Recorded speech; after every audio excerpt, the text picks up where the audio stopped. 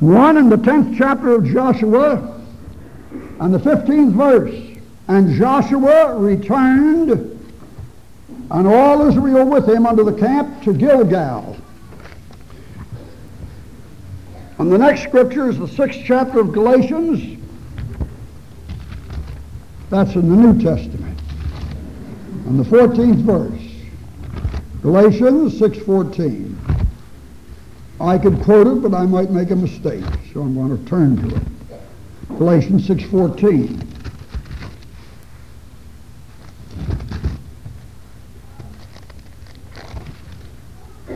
But God forbid that I should glory, save in the cross of our Lord Jesus Christ, by whom the world is crucified unto me, and I unto the world. Shall we pray? Our Father, we thank Thee that we have victory through our Lord Jesus Christ. Jesus is victor. His work is complete, crushing all enemies under His feet. Jesus is victor. The foe from the dust never can rise again if we but trust Him. We thank Thee, Lord, that Thou art our victor.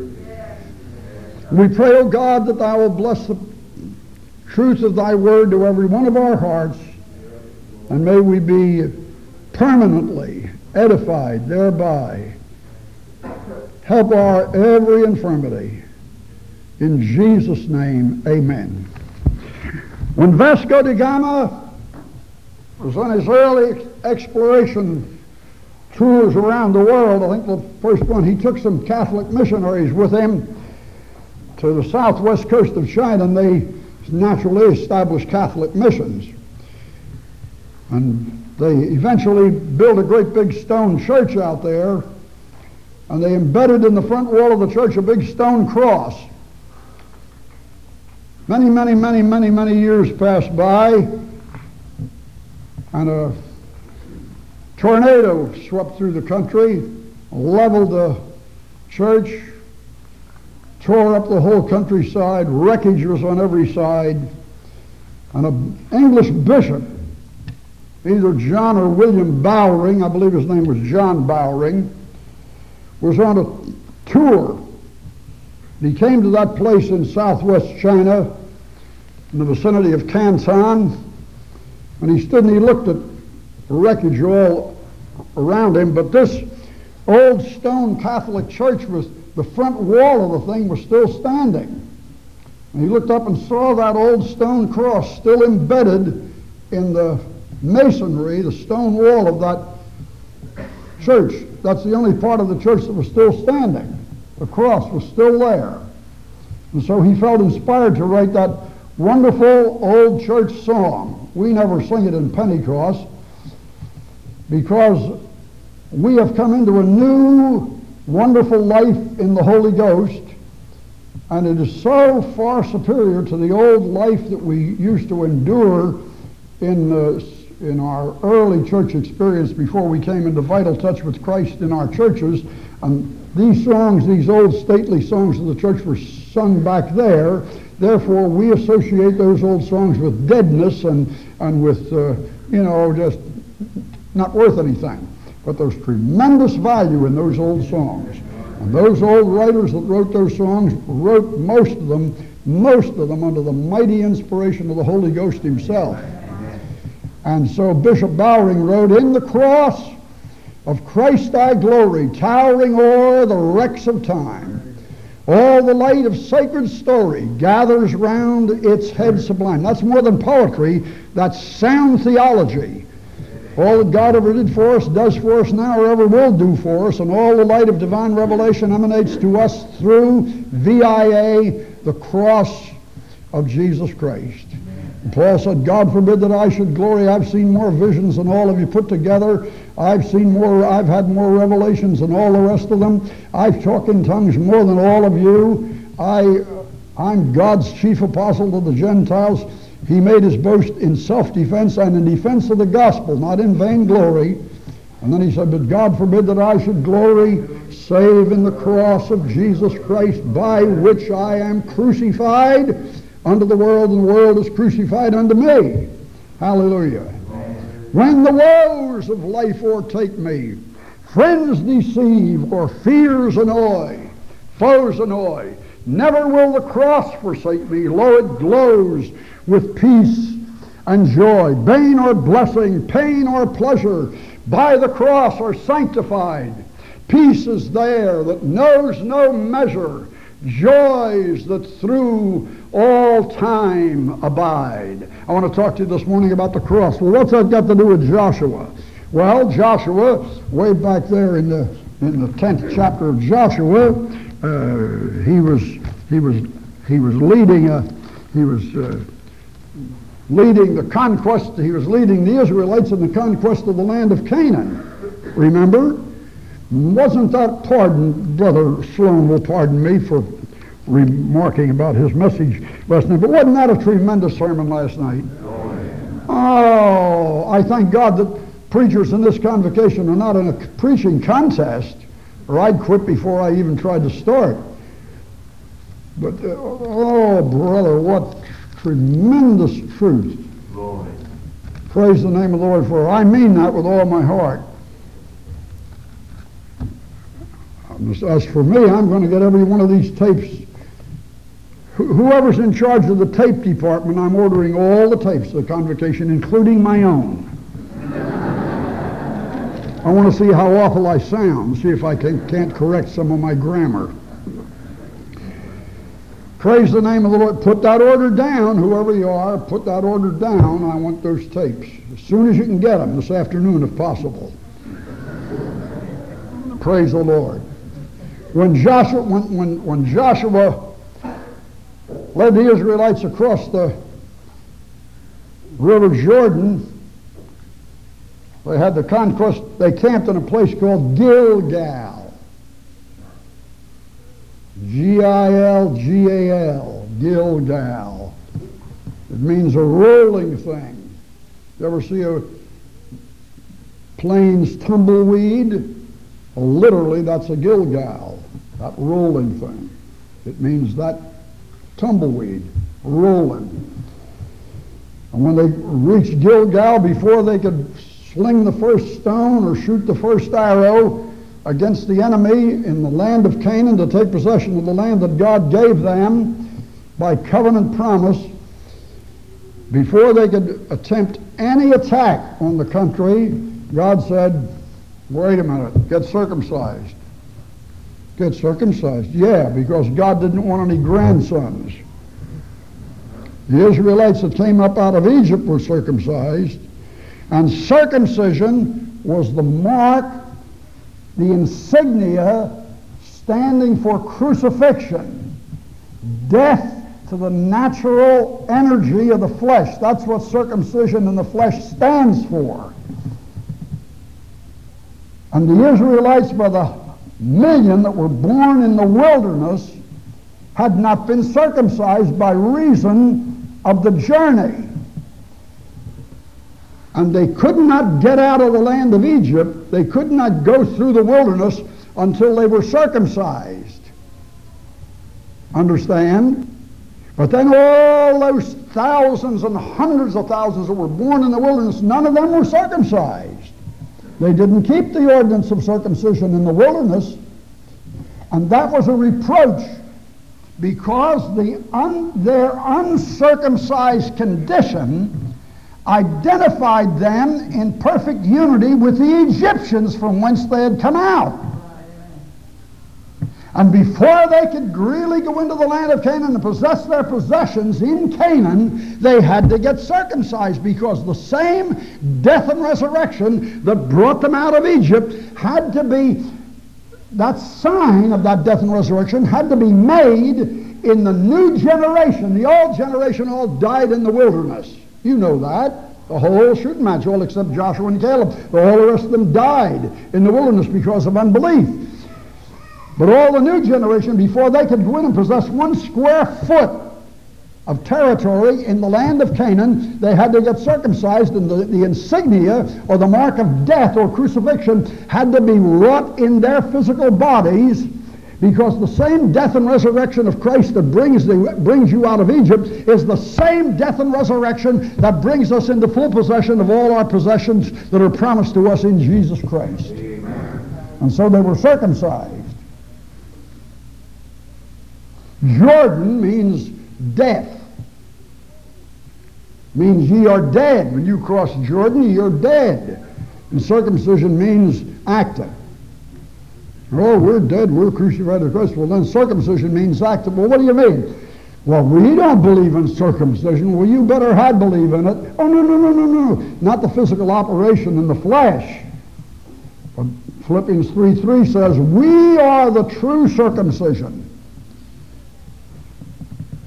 Never submitted to a physical operation, but we are the true circumcision who what? What? That Old Testament circumcision stands for and represents our new life in Christ today that we live out, which is a crucified life.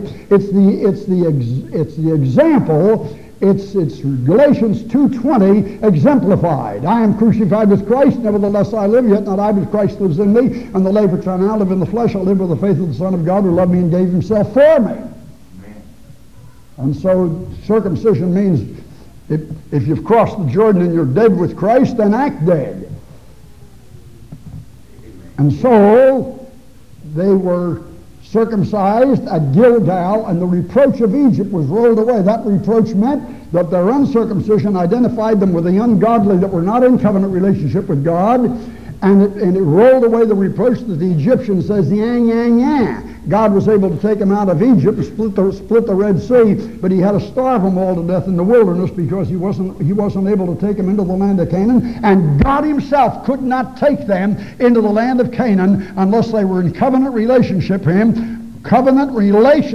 with him with all the accoutrements, which included physical circumcision. Now all of that circumcision back there represents our stand in Jesus Christ today, which Paul describes as we are the true circumcision who do three things: rejoice in Jesus Christ, worship God in the Spirit, and have no confidence in the flesh. And if you do those three things, you're not a grandson or a stepchild of God, but you're a really, truly born again, dead, crucified saint of the living God, and you are a living heir to all that Jesus purchased for us on Calvary.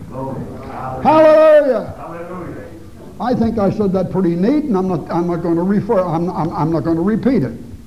I got a bad habit of being so anxious to get my little points across that I have to repeat them about 6 times, and I've decided that you're people of very superior intelligence in the things of God, and so I'm not going to try to repeat it. Enough said. All right, that's what circumcision amounts to. And then God said, before you go over and knock the walls of Jericho down, you change your diet. Change your diet. Yeah, they'd been eating manna.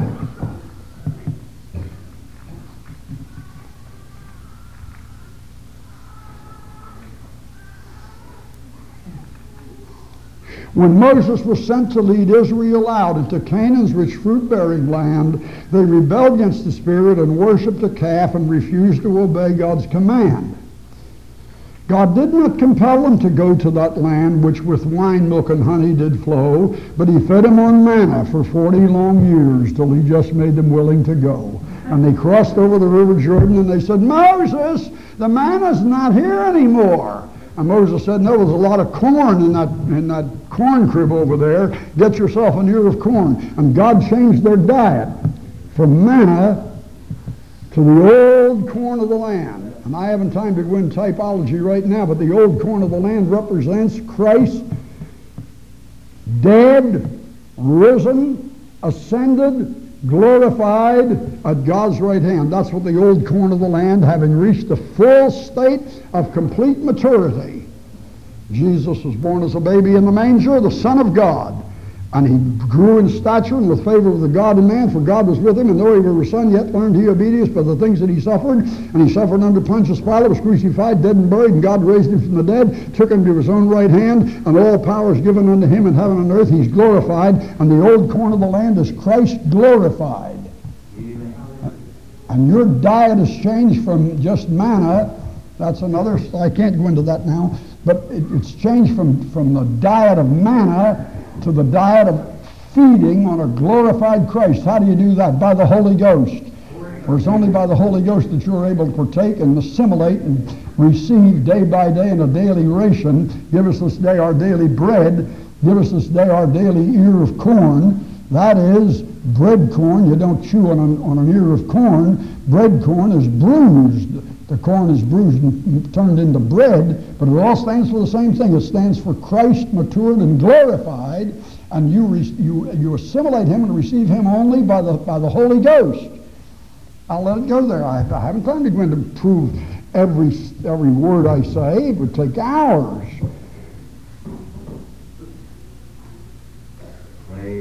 Then what else did they do? Well, there's 4 lessons. I preached on it often enough. And then Joshua met the captain of the Lord's host, and the captain of the Lord's host told him how to prosecute the siege of the land of the city of Jericho. And when the captain of the Lord's host appeared, Joshua said, "Are you on our side?" Drew his sword and went up to him and said, "Who are you? Are you on our side, or are you one of these Jerichoites?" And the captain of the Lord's host wasn't the least bit perturbed. He said, "Nay, I'm not working unto you. And I'm not one of the enemy. You're the captain of God's earthly host, but I'm the captain of God's heavenly host. Hallelujah. Take your shoes off. Hallelujah. You're standing on holy ground." And Joshua fell on his face and worshipped, for that was the theophany Christophany. That was the manifestation of the angel of the covenant.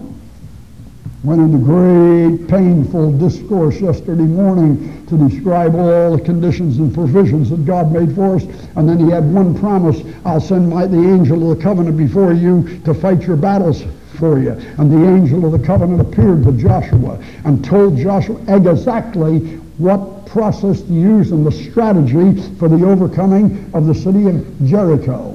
And you know what they did that night? They went back and slept in their tents at Gilgal. They couldn't sleep in the rubble and rubbish of the ruined city of Jericho. They turned the thing upside down. It looked like a rubbish heap. They just went back to their wives and kids back in the tents down there in the plains of Gilgal. You that have made tours over there, 1 and 2 and 3 and 4 and 5 and 6 tours over there, you know where the plains of Gilgal are. You stand at Jericho and you look eastward, you see the Jordan down there, and there's a big flat level land there, a couple miles wide. I just forget how big it is, but that's where the camp of Israel was. That's Gilgal. That's where the reproach of Egypt was rolled away, and that's where they ate the old corn of the land, and that's where the captain of the Lord's host appeared. I don't want to dwell too long on that, but there were 4 preparation steps that they had to take before they could enter into the conquest of the land of Canaan. But now wait a minute. They stayed in Gilgal. Why did they stay in Gilgal? Because the tabernacle was there. The Ark of the Covenant was there. The mercy seat was there. The Shekinah glory was on the mercy seat. That's why they hung around Gilgal. That was their headquarters. And the high priest was there. And every time they were to breathe or comb their hair, that's a little extreme, that's a metaphor. Every time they turned it around, they were to ask God, "Lord, what do we do?" And then the leader, Joshua, would ask the high priest, and the high priest said, "God, what do I do?" And he stuck his hand in the pocket of the breastplate and pulled out the Urim and the Thummim. Do you know what it is? No, you don't. Neither do I. Great mystery of all Bible times, Bible history. Urim and Thummim, black and white, guilty or innocent. But by the Urim and Thummim, the will of God was made known. And here comes a bunch of beggars. Here comes a bunch of hippies. They got old, clouded shoes on, tied on with rope, and they're, what did Brother Carroll say yesterday? Their head looked like a mop, and they smelt like an Arab with a billy goat under each arm. Talk about metaphors. Don't put that on the tape. Delete that. And so here comes a bunch of bums, a bunch of hippies down there, and says, "Here we got some moldy bread, and we got all these goat skins that when we started out, they were brand new, because God said, make no covenant, no dialogue, no agreements, no alliances with the ungodly hordes in the land of Canaan. Kill them. Amen. Drive them out. Don't have any mercy on them. They're such ungodly, absolute reprobates. God gave them 450 years to repent, and the cup of iniquity got full and splashed over, and God was using Israel as a surgeon's knife to cut the cancer of rotten social conditions out of the world for the sake of unborn posterity. Amen. So don't have anything to do with them. Joshua, he was loyal to it. We're not going to make any alliances with these ungodly tribes. But these smart lying deceivers came in dressed like, oh, we've been on a journey. When we started out, these kids' skins were brand new, but look at them now. All the hair's fallen out, and they got full of holes, and they're old and moldy, and Joshua bit on the bait. He didn't go near the high priest. He didn't go near the tabernacle. He didn't say, well, wait, just you hold your horses a little while. We're going to ask God about this. He just presumed. Why, we know what we're doing. Why, we just knocked the walls of Jericho down. We did. Why, we're invincible. God's on our side. What do you have to go hanging around the altar for? What do you have to go praying for? What do you have to seek the face of God for? God gave us His Word. No foe will be able to stand against you. The angel of the Lord will go before you. And He just proved it. Jericho was our ripe plum that fell into our hands. And we don't have to pray every time we comb our hair. We don't have to pray every move we make. And so He ignored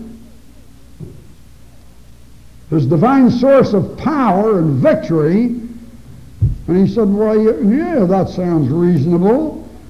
And these Gibeonites said, we come from way over yonder. 2 looks a holler and a right smart git. Why, we came from way over in the other territory, way over yonder.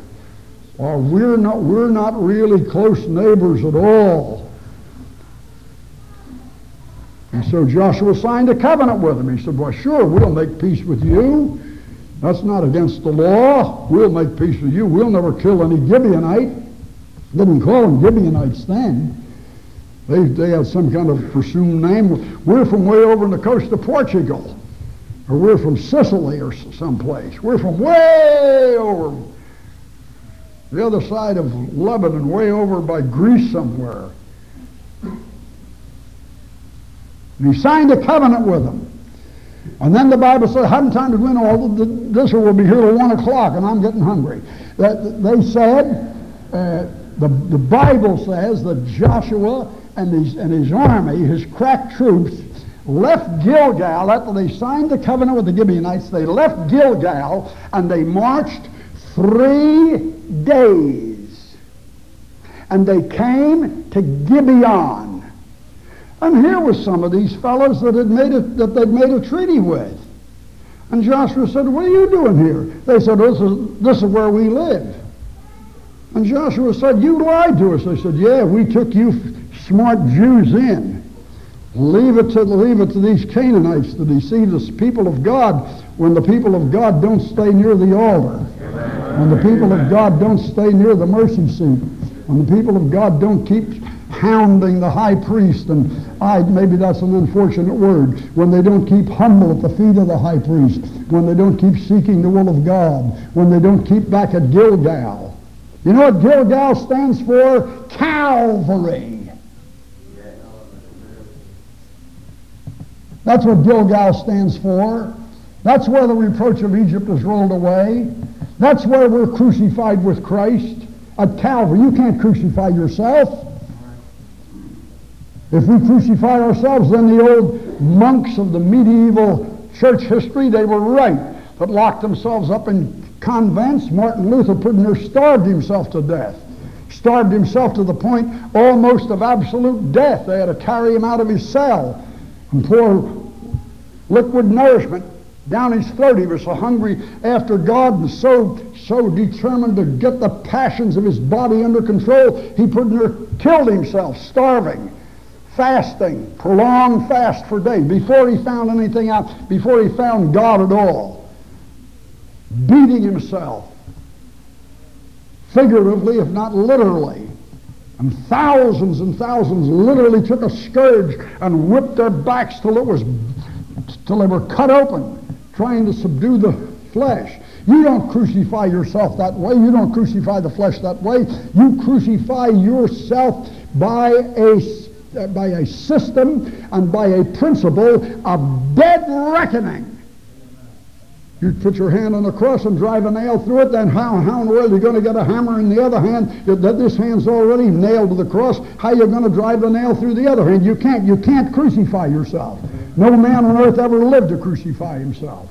Well, then how do we get crucified? They that are Christ have crucified the flesh with its affections and lusts. Do you get the preacher to do it? Nobody else can crucify you.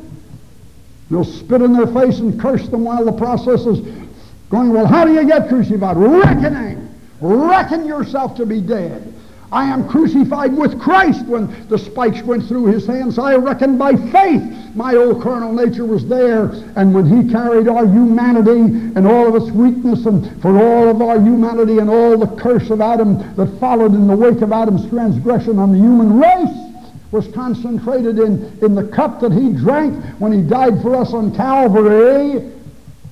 He carried our humanity to the cross. And in that marvelous provision, we reckon that our humanity was crucified there with him. And that's the only way you can get crucified with Christ. And you rejoice in Jesus Christ, and you worship God in spirit and in truth, and you have no confidence in the flesh. That includes degrees of education and the size of your church and the size of your ball team and the size of your basketball team and the size of your football team and the wealth that you pour into the bricks and mortar in your new temple.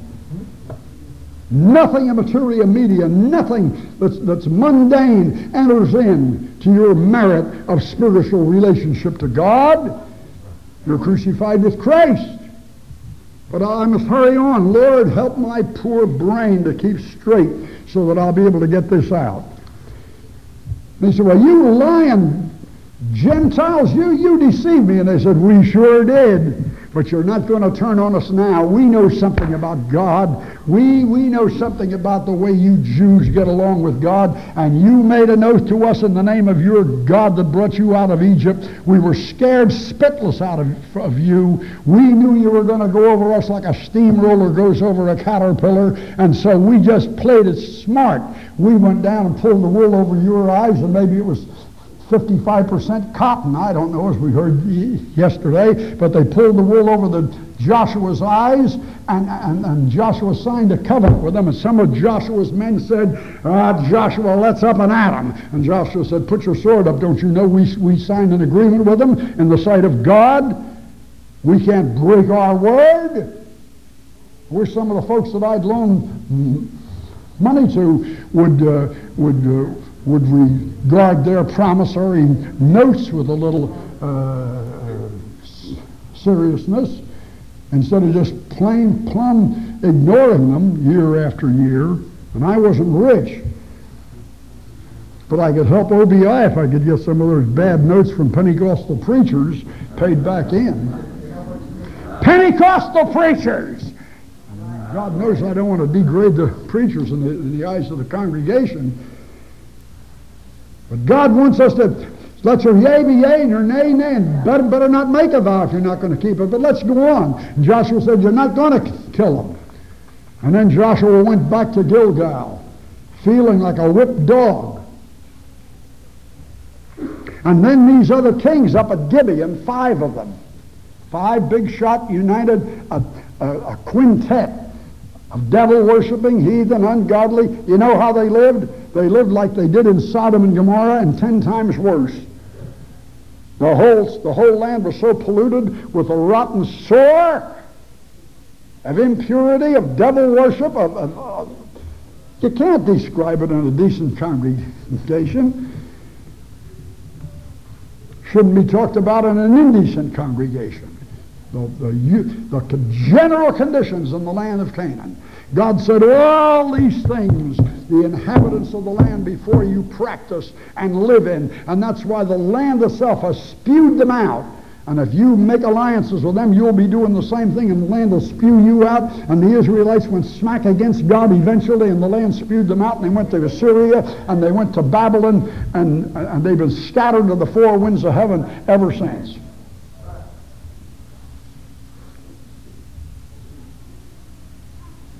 And these 5 kings said, look, these Jews, these Israelites have come up out of Egypt under Moses, a couple million of them.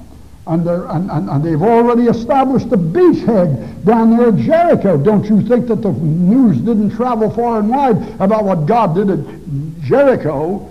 Rahab said, the fear of you has fallen on all the inhabitants of the land. And they were all trembling in their shoes, if they had shoes. They were scared half to death.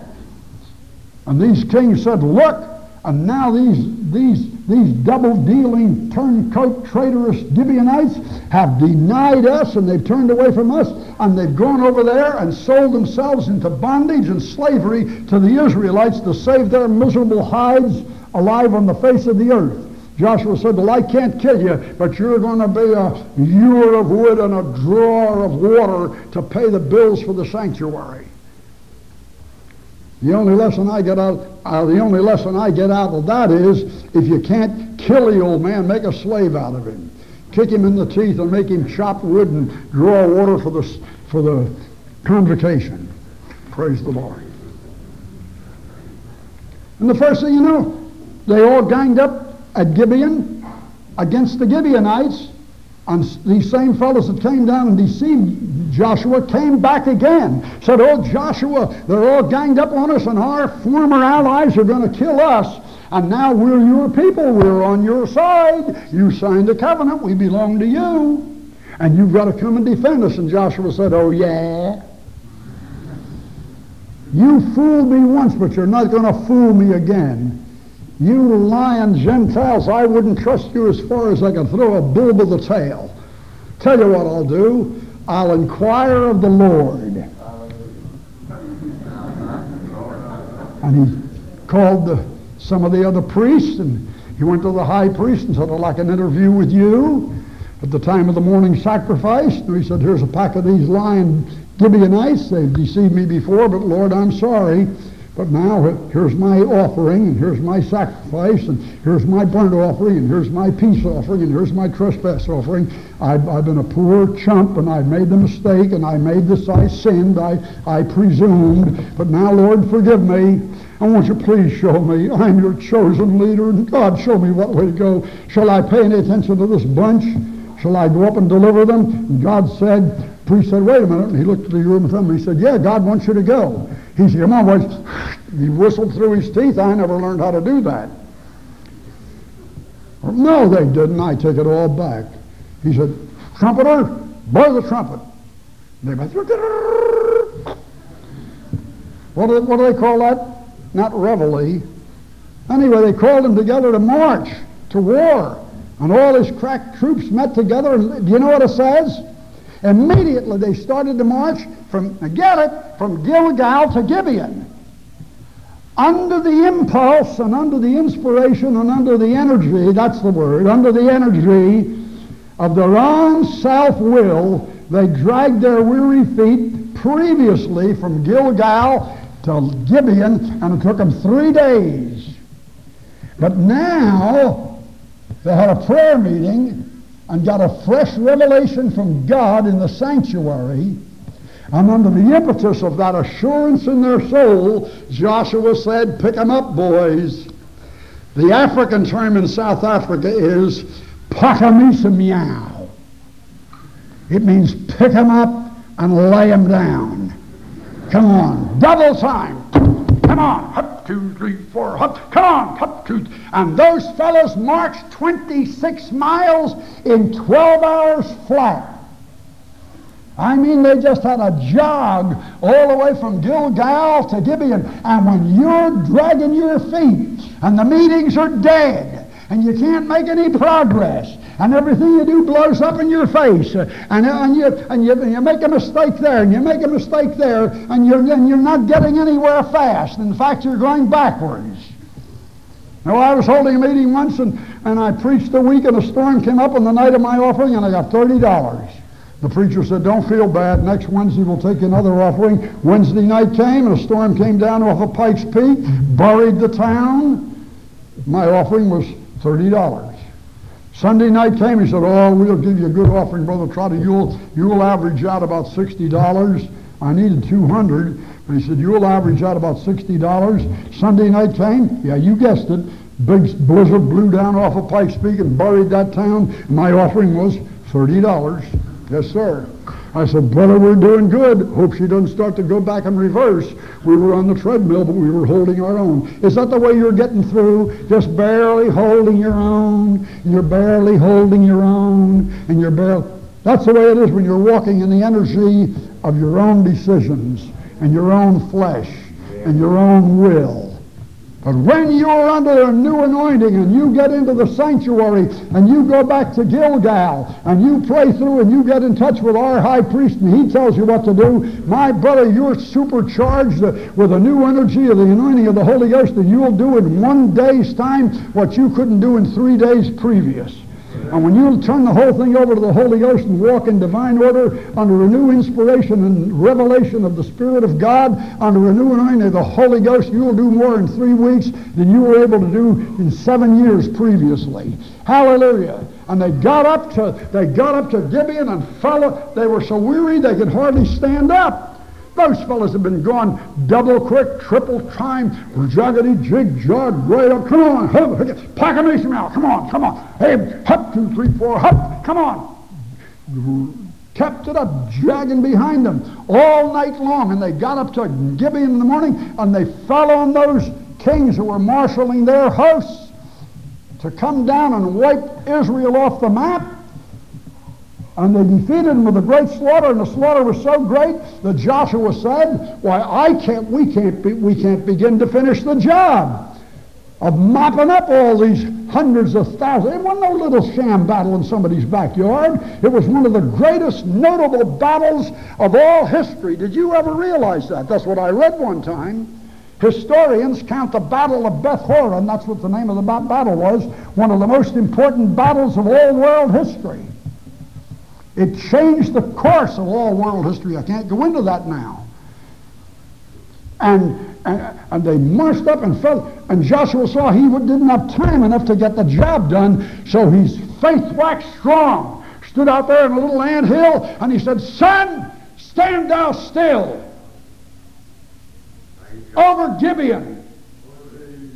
Look it up, Brother Sanders. It's Chetzam. The bisection of the heavens. Stop there at high meridian. Don't you go down. I need delayed sunlight. I need a continuation of sunlight in order to finish up the mopping up operation. And that moon, the moon was over there in the valley of Ajalon, Gunshot Pass, in the hills of the western sky. And astronomers were able to turn back in their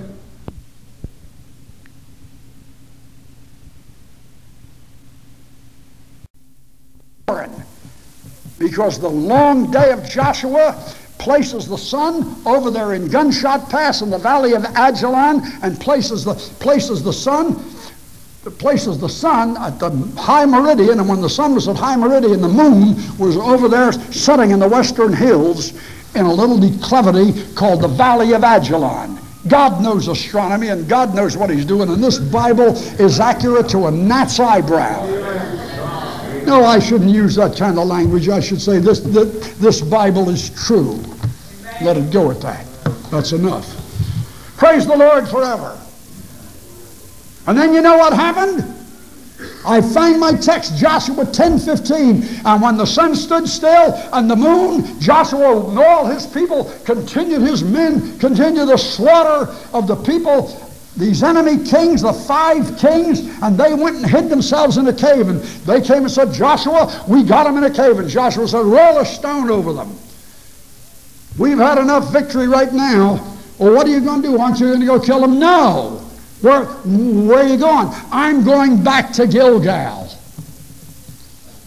You're going back to Gilgal now just on the morrow after the greatest triumph of all this tremendous victory, you're going back to Gilgal. I'd be the same as Eisenhower when we had Berlin all battled up and Germany on her knees.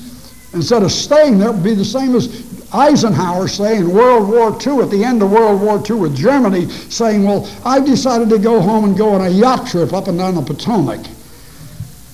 I don't think I'll stay over here and finish the job. I think I'll go home. Why, that a court-martialed him and sent him down in eternal disgrace in United States military history. You know what got me onto all this line? I was reading this. Joshua went back to Gilgal right at the hour of his greatest triumph at the Battle of Beth Horon. There was never a day like that in earth's history that God fought for Israel and the sun stood still and the moon stood still. And God fought for Israel and gave them that most triumphant, glorious victory. Joshua and his troops, he sounded the horn, sounded the trumpet, and he said, we're going back to Gilgal. And the whole business went back to Gilgal. And this commentator said, this is a mistake. Some copyist let his eye fall back on some previous verse, and he made a mistake and put this verse in here, and the verse doesn't belong there. And I said the verse does belong there, and this little outline came out of the whole study. God don't make mistakes. And they went back to Gilgal. What for? I'll tell you why. And my message is through. I'll tell you why they went back to Gilgal right at the time of their greatest triumph. Gilgal is the place of crucifixion. I wrote it down. I couldn't quote this. Gilgal, which stands for the crucifixion of self, must be the center from whence the Christian goes forth to victory. You let that soak in a while till I wipe my eye out.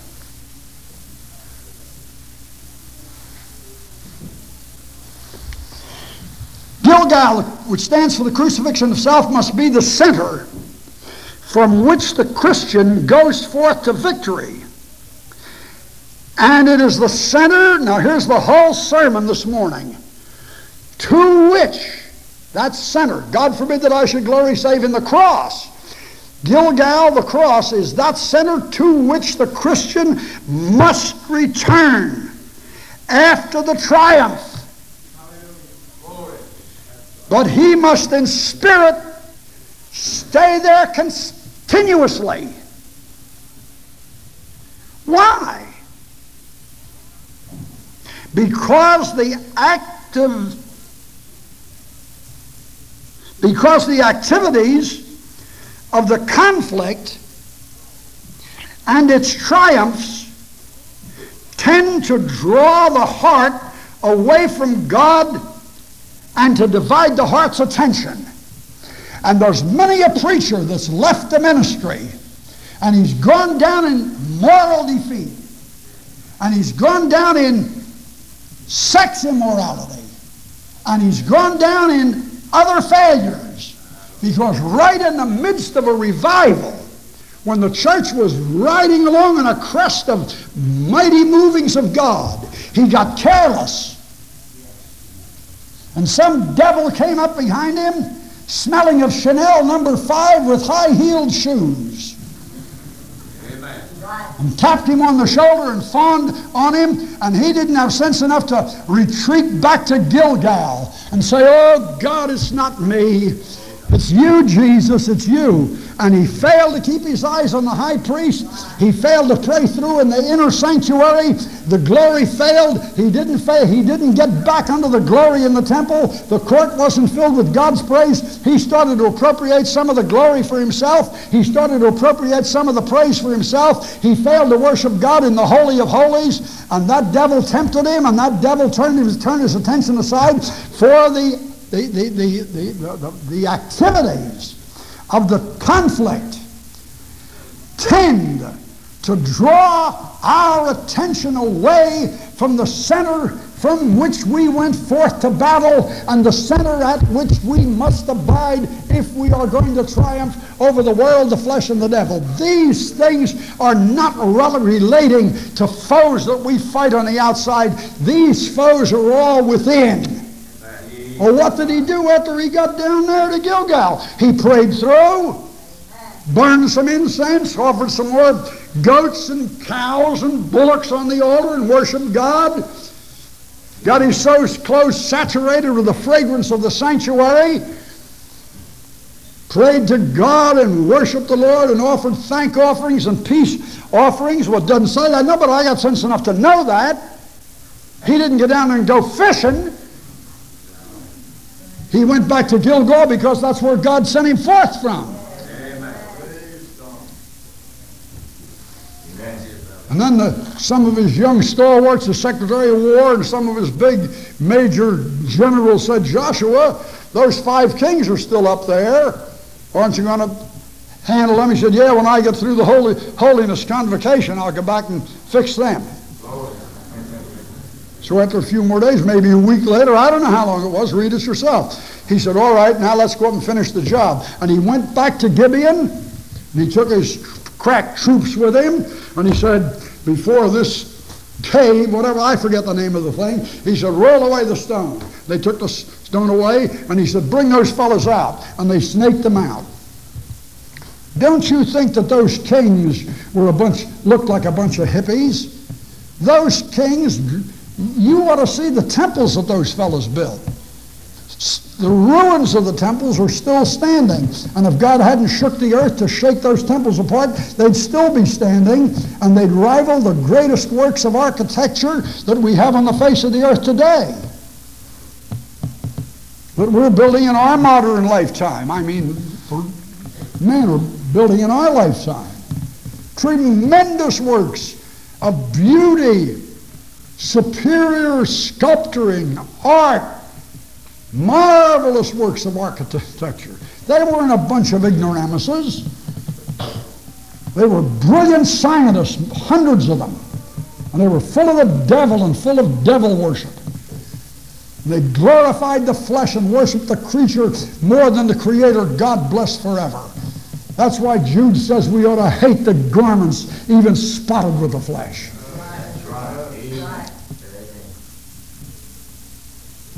And they were going around with their great big plumes on their brass helmets, and they were going around with their clanking coats of mail, and their big white horses, and their big black horses, and their chariots of iron, and they were just brandishing their polished steel swords, and their great big ornamented shields. I'll tell you, they were some warriors.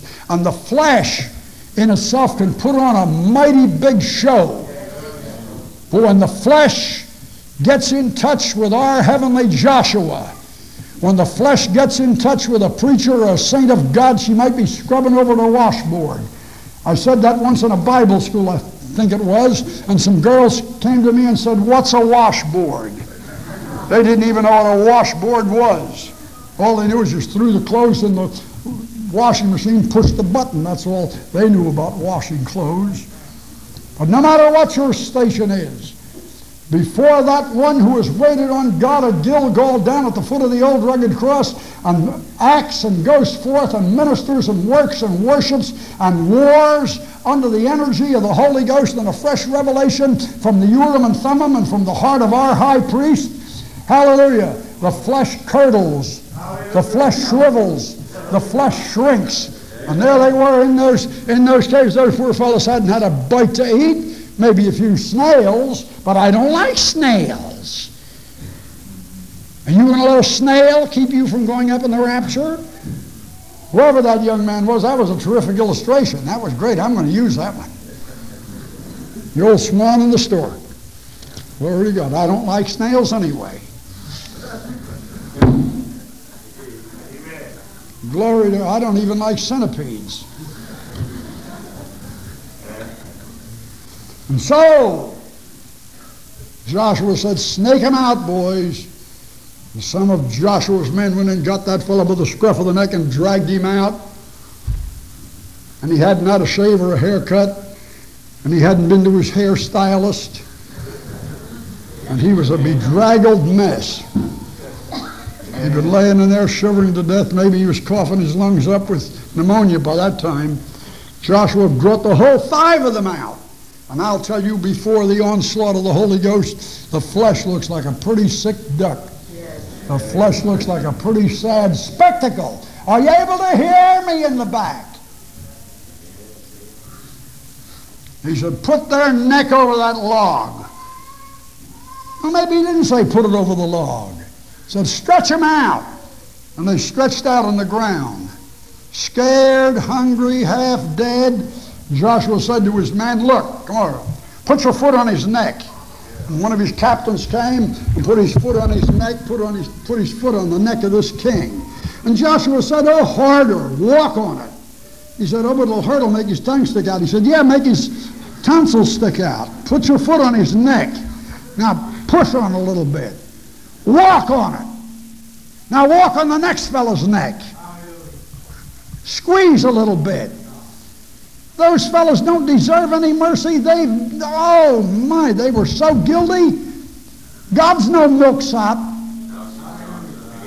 Joshua said, the rest of you fellows come up and you take a walk across their necks. And those Israelites walked on the necks of those heathen kings because Joshua said, I want you to get the thrill. I want you to get the feel. I want you to get the experience of knowing what it feels like to walk on the necks of your enemies. And God the Holy Ghost is here this morning, and our Joshua is here this morning, and those kings are defeated. Glory to God and the Lamb forever. And God wants you by the Holy Ghost to get the thrill and to get the experience and to get the joyous victory, the feeling of joyous victory of knowing that they're trampled under your feet and you're more than a conqueror in the name of Jesus. Against physical men, no! Against those devilish propensities within your own heart and mind that lead you out of God and into the doldrums and into the cold outer darkness of flesh and the world, and makes you miss the mind of God and renders you helpless and worthless in spiritual warfare. They went back to Gilgal. They went back to Gilgal. And every time God's people didn't go back to Gilgal, they failed. They fell on their face. Joshua did.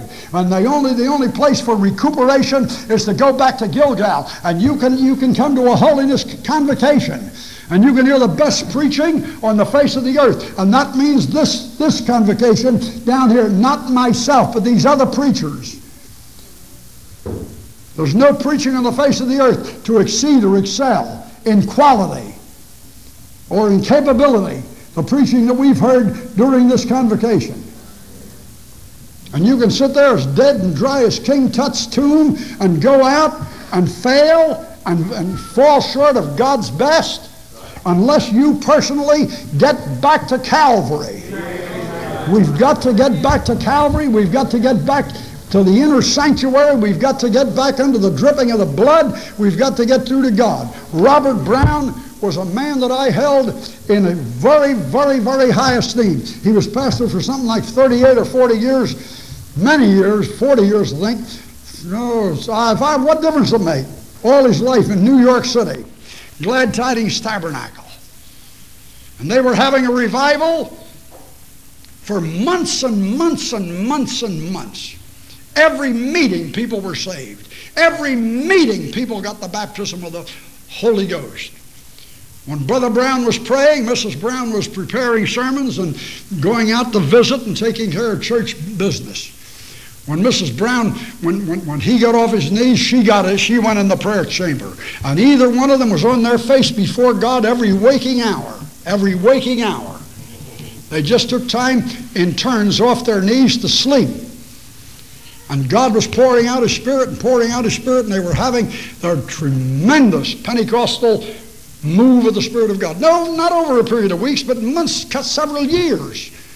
Brother Brown went down to Lancaster, Pennsylvania, just this side of Pennsylvania, about 120 miles, 100 miles away from New York City. Had a couple hours before the night meeting. I think it was the district council. Said, well, I got a few hours and I'm tired and weary. I'm going into this hotel. Put him up in a hotel room. I'm going in, Lay down, try to get a couple hours rest before the night meeting. Went in, laid down on the bed, pulled his shoes off, still partially dressed, laid down on the bed and said, "Oh, Jesus, thank you, Lord, for this wonderful, oh, God, you've been so good to Glad Tidings," name of their church. People getting saved, getting the baptism every meeting, people getting the baptism. Oh, God, you've been so good. And the Lord said, "My boy, how long has it been since you have felt a new burning of the fire of God? How long has it been since you have let the Holy Ghost speak through you and you just didn't say something in tongues like a Paul Parrott?" Spirit of God says the same things through you 15 times. If you're of normal intelligence, you can learn to do that yourself. Yes. Amen. Brother Brown says, "Oh, Jesus, forgive me. Right in the temple, right in the midst, I've lost the touch. Oh, God, forgive me. Lord, here I am. There's nobody here but you and me. No one's here to see us. Lord, I'm going to lift my hands. I make a complete surrender.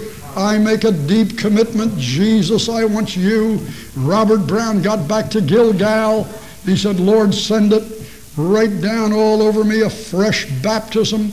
And he said, my fingers began to shake. And I said, "Lord, that's what I want. I haven't felt that for months." People getting the baptism all around him, but he hadn't felt it. "Lord, shake me all over." And he said, God came down and filled me and shook me clear down to my feet. And I filled up, and I didn't have to remember something the Spirit had said and say it myself, but the Holy Ghost gushed forth in new languages, and I was so marvelously refilled. Ah, that's what I'm talking about. Getting back to Gilgal. Come, Holy Spirit, I need thee. Sing it.